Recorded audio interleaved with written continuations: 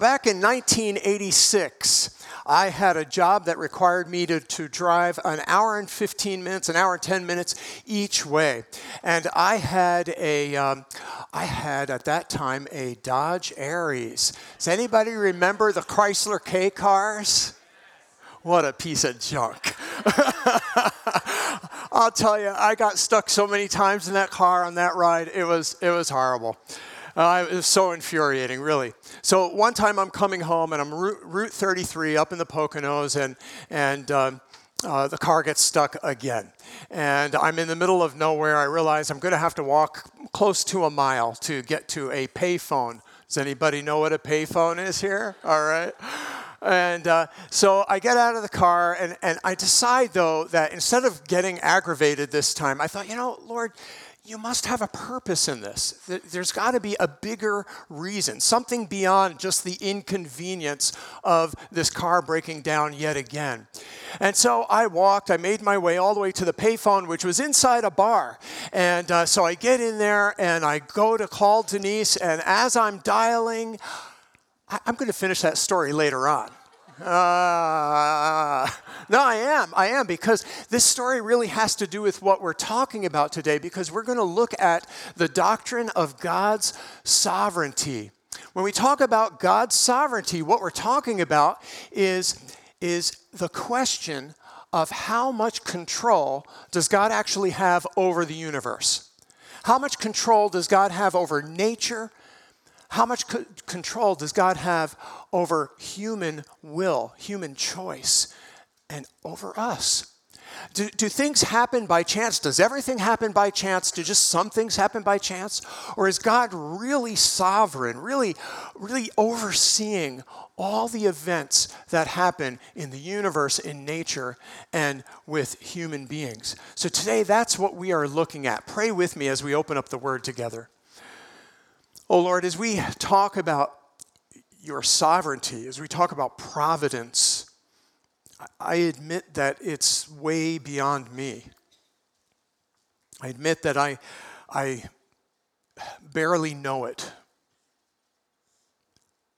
So today, Lord, as we come to your word, teach us, help us to understand you more, and that our understanding of you would cause us to love you more and respond to you. Oh Lord, we love you and thank you for what you're about to do. In Jesus' name, amen. We want a king. We want a king. That's what the Israelites were yelling in our last chapter, chapter 8. They had decided that God wasn't enough. God who was their king, God who was leading them himself, and he was their warrior, and he would use men and women like Jephthah or Samson or Deborah to lead them militarily and to lead them back spiritually to the Lord. They decided it wasn't enough. They were tired of that system. We want a king. We want a human king. And so they called for a king, and God knew that this was rejection of him. And so God said to Samuel, the judge at that time, he said, Samuel, give them what they want. And that's how chapter 8 ended. So now in chapters 9 and 10, which we heard some of the reading of, we have the outcome of their decisions. Last week, as Greg preached, he talked about their need for a king, their desire for a king was actually not bad in and of itself. In fact, earlier in the Bible, back in Deuteronomy, about 450 years before, God even said they would be calling for a king and that he would give them a king, and it would be a good thing. But the problem that was happening right now was that their calling for a king was not that they were following God, but they were rejecting him and putting him aside. They wanted to be like the other nations. They were tired of going to battle and not having a strong man at the forefront leading them in battle. They were tired of looking different, and they wanted to be like everybody else. Maybe they were embarrassed about it. And they wanted now to look like all the other nations around them. And so they said, God, we want a king that looks just like the kings of all the other nations. And maybe we can relate to that a little bit. You know, we look different as believers. as people who follow God and try to obey him, we look different, or at least we should. We should look different. We should speak differently. We should think differently. How we behave ought to be a difference in our world. But really, when you think about what must the world think? Really, what does the world think when in the midst of what's going on, we let there be no filthiness or foolish talk, nor crude joking, which are out of place, but instead let there be thanksgiving? What does the world think of us when we act like that? James reminds us, from the same mouth come blessing and cursing. My brothers, this ought not to be. In other words, we should just be blessing and not cursing. What does the world think? What does the world think when we bless those who curse us and pray for those who abuse us? You shall not take the name of the Lord your God in vain. But sexual immorality and all impurity and covetousness must not be even named among you, as is proper among the saints. What does the world think of us with that? He who commits adultery lacks sense. He who does it destroys himself. Humble yourself before the Lord, and he will exalt you. How about this one? Do not get drunk on wine, which leads to debauchery. Instead, be filled with the Spirit. But seek first his kingdom and his righteousness, and all these things will be given to you as well. You see, if we live this way, we will certainly stand out. But maybe we get embarrassed sometimes. Maybe in a world where faithfulness to one spouse is becoming maybe old-fashioned, maybe we feel a little embarrassed to say, she's the only one. He's the only one. Maybe in a world where basically every get-together involves some sort of a substance, maybe we feel a little ashamed to say, I stay away from that. I don't do that. Or maybe in a world where certainly tolerance wins out over truth, we become a little embarrassed or ashamed to say, no, I'm holding to biblical truth on the hot issues like abortion or sexuality or gender or end-of-life issues. We can become a little gun-shy in those situations. But then I have to admit, while I've felt that, there are times in my own life where I have also felt superior, like I'm a Christian, I live by a godly standard, and so I stand in judgment of those who don't. And even, this is horrible to say, even sometimes I have expected that they should act like me because I'm acting better, and I impose it on them as if they could do it without the Holy Spirit, when I know I couldn't. I mean, before the Holy Spirit, you had to hear me talk. You had to hear me complain. You had to see what no, you shouldn't see what I did. See, we're all the same, aren't we? But as believers, we have the Holy Spirit in us. And so we are called to a different standard, but that doesn't make us superior in any way. But at the same time, we ought not to be ashamed of that. You see, our life of obedience is really a life of love to God who gave his all. See, it's not a list of to-dos. It's not a list of do's and don'ts. It's me saying, God, you gave your all to me. I'm willing to follow you. I want to follow you because I love you, and I want that response to just pour out. That's how we live as believers. It's not a list of do's and don'ts. But it takes faith. It takes a ton of faith to say, I'm going to put off immediate pleasure in order to make my marriage more beautiful later on. It takes faith to say, I'm going to trust the Lord for my comfort and for my happiness rather than running to a substance or to gaming or to gambling or to whatever else. It takes faith because it's putting off the benefit.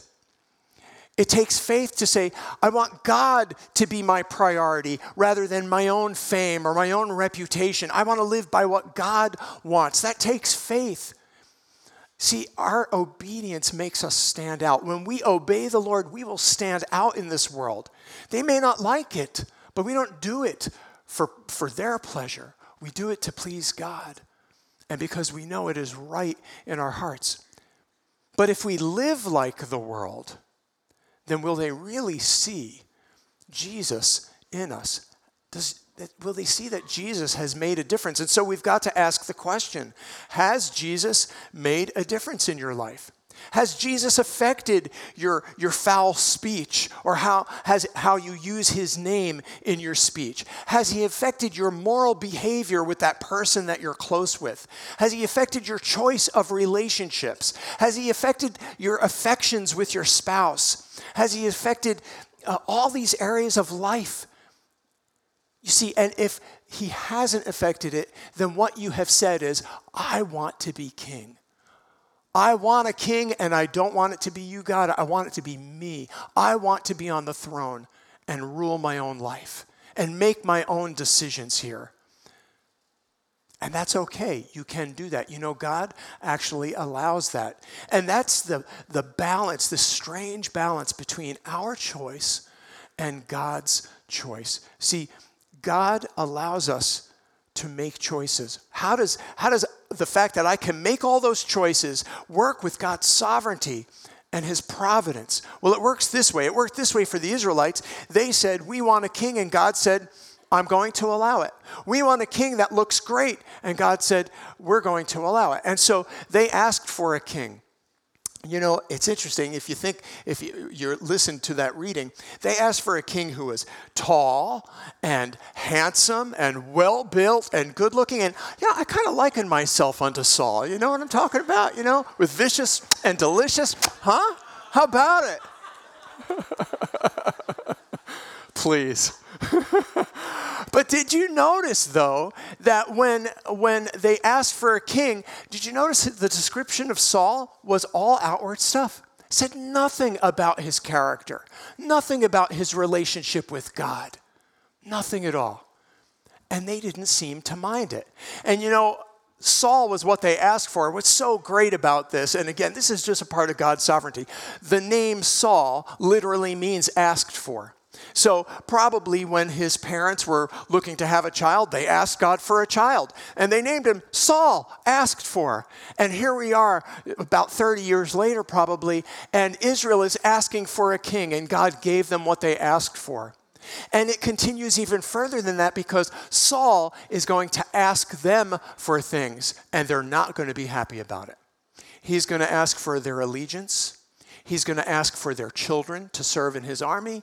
He's going to ask for their money, for taxes. He's going to ask a lot of them.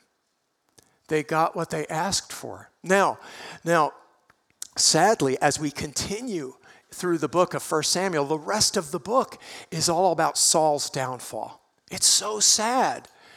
His disobedience to the Lord, he just rejects God over and over. He seems to want to please God, but he doesn't even really know God. He refers to God, when he's referring to God to Samuel, he says, your God. He doesn't say my God. He doesn't even know who God is.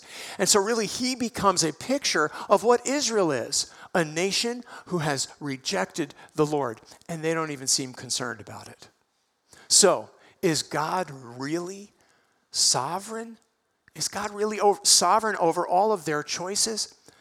Well, as we talk about that, I want you to hear this verse. This is from chapter 9, verse 15. And it says, this is God telling Samuel that tomorrow I'm going to bring a man into your life. His name is Saul, and he is the man that will be king over Israel. So God is talking to Samuel, and he says, about this time tomorrow, I will send you a man from the land of Benjamin. Anoint him leader over my people Israel. He will deliver my people from the hand of the Philistines. I have looked upon my people, for their cry has reached me, and he will govern my people. And here's the thing. Although Israel rejected God and said, we want somebody else, God never let go of them. He loved them. Even though they acted like they were not his people, he still said, they are my people. Though they didn't want to be known or identify with him anymore, he said, they are still my people. And so what does that mean for us? What does it mean for a believer? Well, it means this, that God never lets go. Never lets go of you. You and I may make sinful choices, but God never rips up the adoption papers. God never divorces us. God's sacrifice didn't just cover the sins of the past. It covers my sins today, and it covers my sins in the future. Now, hear me clearly.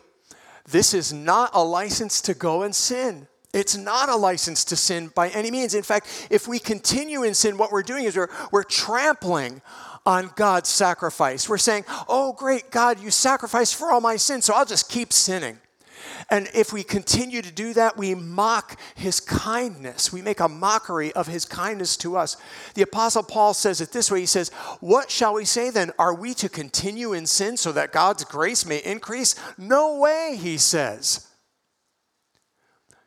You may not lose your salvation in sinning, but you lose the beautiful, loving fellowship that you have with God. And he is not willing to give it up.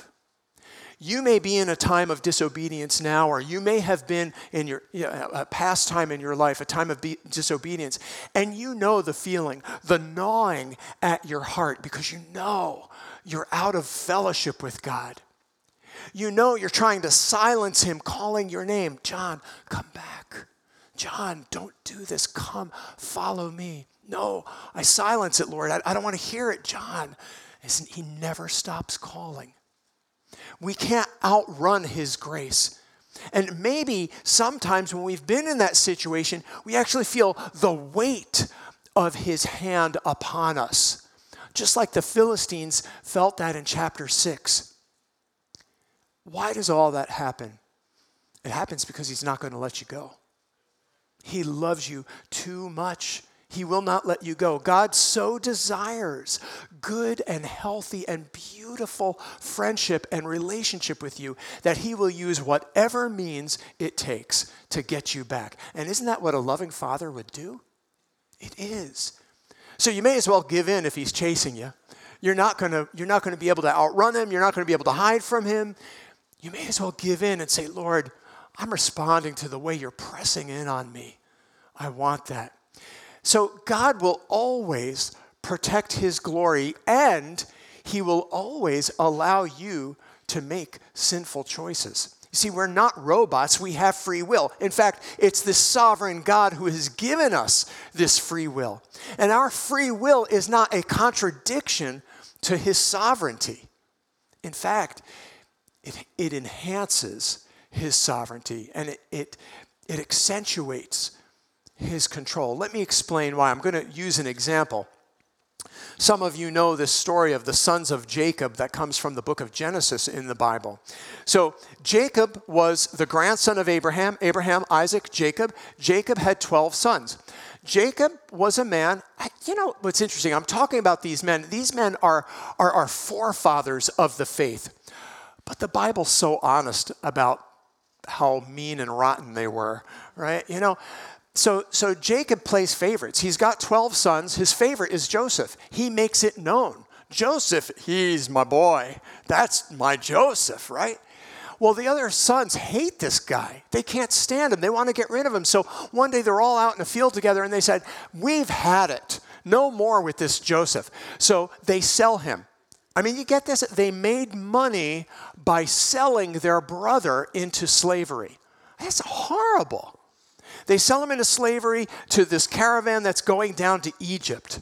And they go home, and for at least 18 years, they live in the lie. Dad, we don't know what happened. A wild animal ate him, we guess. We don't know what happened to the guy. You know, they made that sinful choice. But what's amazing about this is because of that sinful choice, Joseph winds up in Egypt, where God uses a couple of other very crazy circumstances to develop Joseph into becoming a man who will eventually become the right-hand man to Pharaoh and will administrate an organization that will save the nation from a 7-year famine. And it not only saves all of Egypt, it saves the countries around them, including Joseph's brothers. And when Joseph and his brothers are reunited at the end of that story, Joseph says this amazing sentence that talks about this beautiful balance of our choice and God's sovereignty. He says, you intended to harm me, but God intended it all for good. You brought me to this position he brought me to this position so I could save the lives of many people.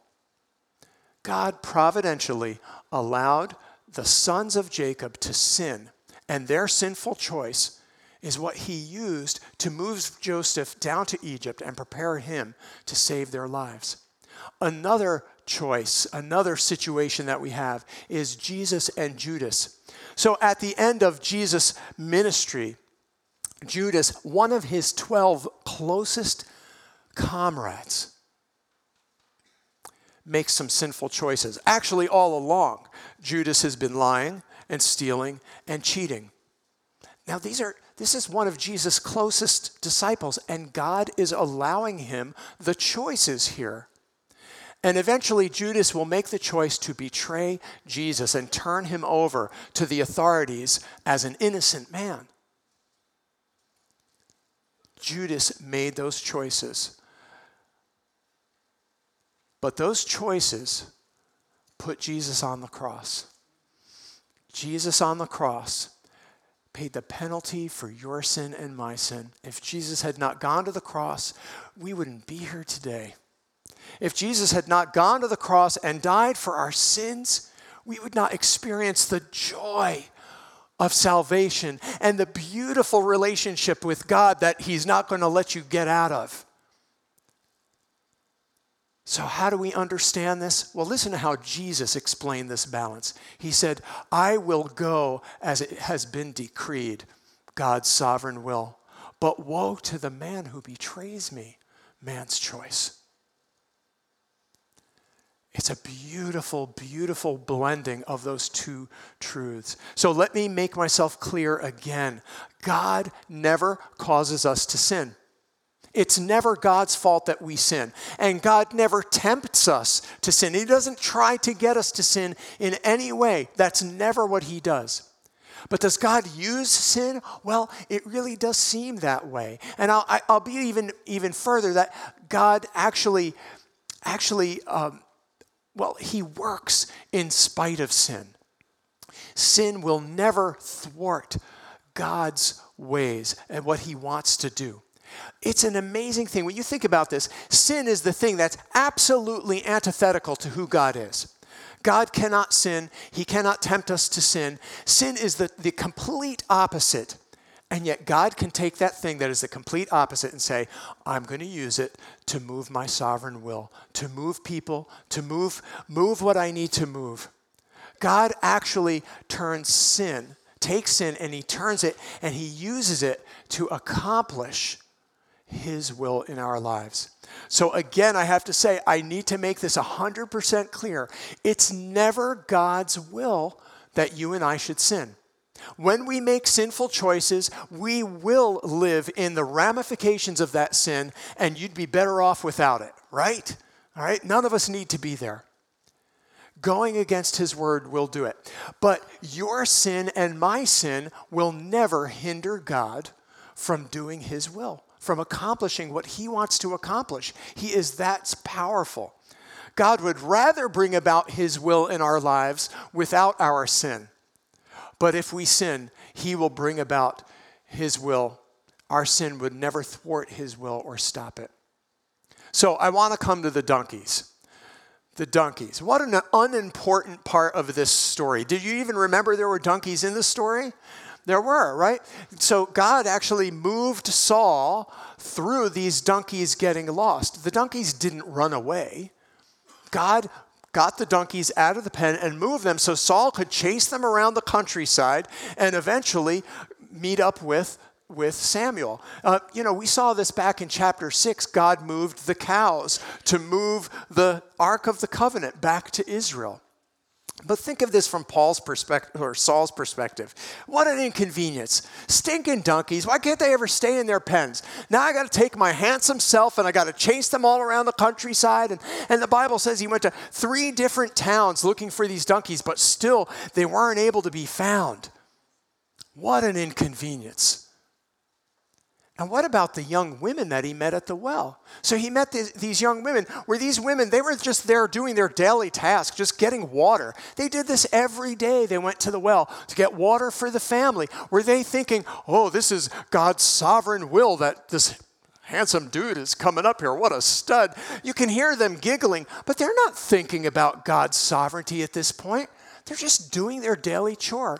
But God had them there at the time that Saul was there so that they could connect him to Samuel. And so these two lives that had nothing to do with each other, Samuel and Saul, through God's sovereign moving of donkeys and young women, brings Samuel into Saul's life, and Saul becomes king. It's an amazing thing. God works in amazing ways. So God uses donkeys, and God uses unnamed women to bring about this amazing thing, the first king of Israel. And God uses donkeys and women. So I think about my own life.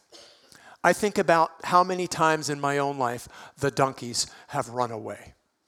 Like the time I was eating popcorn and a tooth broke, or the time that I was walking a dog and my arm broke, and the time that I was skimboarding and my arm broke. So much for vicious and delicious, right?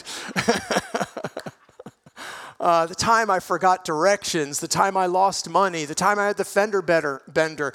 Last year when the hurricanes in Florida stopped us from going on our vacation. All the times my car broke down, which actually reminds me, I'm going to finish my story. So I'm on Route 33 and I walk all the way to this place to get in the payphone. I call Denise, and while I'm on the phone, and you're expecting me to say, I looked down and there was a $100 bill. Or maybe you're expecting me to say, while I was there, I met this guy who became my next boss, gave me a job that I could afford another car other than that Dodge Aries.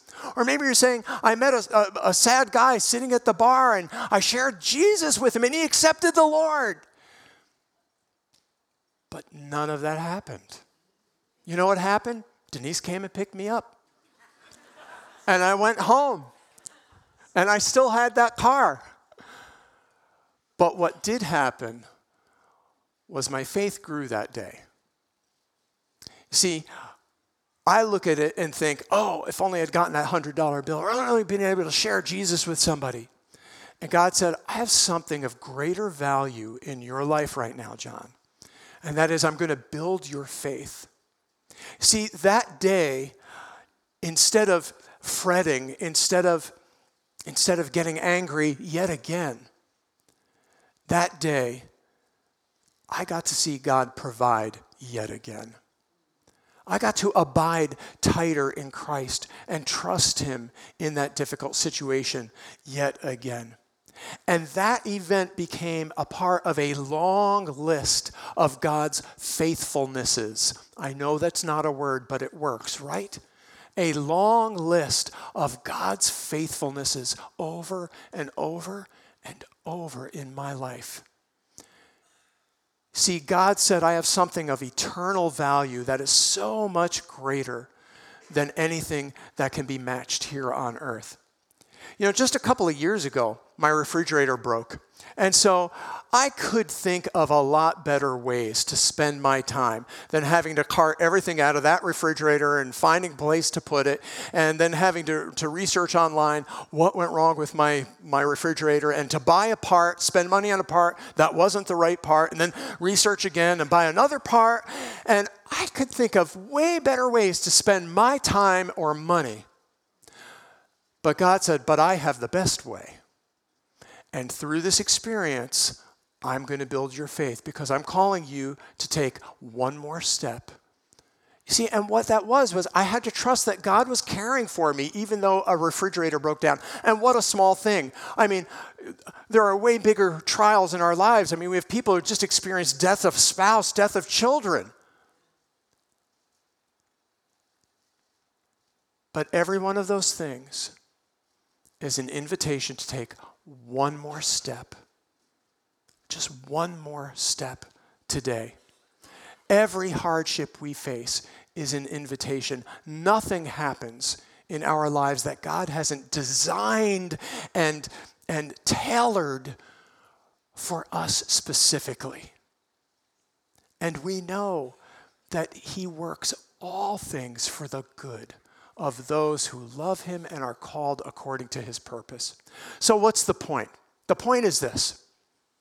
Every inconvenience, every trial, every hospital stay, every accident, every disappointment, every loss of job, every grief, every appliance breakdown, when the kids tell you they're moving, when the kids tell you they're coming back home, every conviction of the Holy Spirit is an invitation from God to say, one more step, just today, one more step. Tomorrow I'll call you to a new one.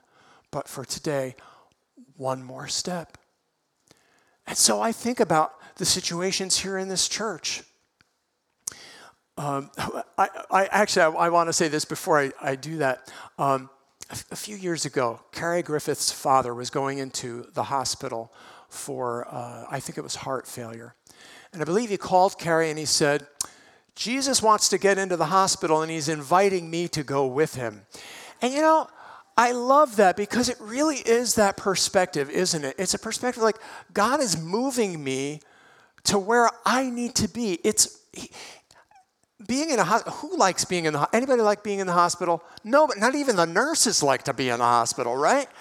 We hate it. But like when we're there, it's because God has moved us there and he's got a purpose for it. And it may be to share the gospel. It may be to witness to this nurse or this aide or whatever, but it may just be to build your faith. So what about you? What are your donkeys? Do you have another surgery coming up? Well, God's inviting you. Take one more step toward me. Are you grieving the loss of somebody very close to you? God is inviting you today to take one more step in that grief. You don't know what's ahead of you, but take that one more step of faith. Let him build that faith, because that's what this is about. Are you dealing with the natural decline of age? Has Vicious and Delicious become, I don't know, wimpy and skimpy? Probably, right? Take one more step in faith. Is there a difficult person in your life who's causing trouble, who's persecuting you? And take one more step in faith. Is God calling you to greater obedience in the moral area, in your thoughts, in your activity with other people, with boyfriend or girlfriend? He's inviting you to take a step of faith, to trust him in that. Has he convicted you about an unhealthy relationship? Take that step. Come with me, he says. Trust me. You can let go of that relationship. You have me. You don't need a king. You have me. Are you struggling in controlling your tongue? God says, have faith. You don't need that. Take that step. And for all of us, I think everybody here in this room is waiting. Waiting. We're waiting for God, waiting for him to do something, whether it's waiting for a spouse or waiting for a sickness to end or whatever it is. We're all waiting. And in that waiting, God is saying and inviting us to take one more step yet again today. One more step. So the truth of God's sovereignty helps us to make sense of all these things. If we don't understand God's sovereignty, then all these things are inconveniences or hassles or horrible things in life. And how can we face them? But God's sovereignty helps us to make sense of these things. And not only that, but he uses every one of them to shape us. Sometimes he'll use it to make you a king. But most of the time, he just uses it to build your faith by saying, take one more step with me right now. So if we understood the value of faith the way God understands faith, then maybe they aren't just donkeys after all. It's God moving in his sovereign and beautiful way. Pray with me now. God, we can hardly understand how you work. But we are moved by how much you love us, how much you care for us, that you care so much for us, that you would actually bring difficulty into our lives and allow us to face difficulty and purpose to use difficulty to shape us, to build us up in our relationship with you. Lord, I pray that every person here in this building today, and every person listening online, would agree that taking that one more step of faith that you're inviting them to is worth it, because you have declared it to be the best for each of us. Oh Lord, help us. You have not forgotten us. You are faithful in the fire and the flood. Your love is perfect. Your faith, it never fails. You are sovereign over us, Lord. Thank you. In Jesus' name, amen.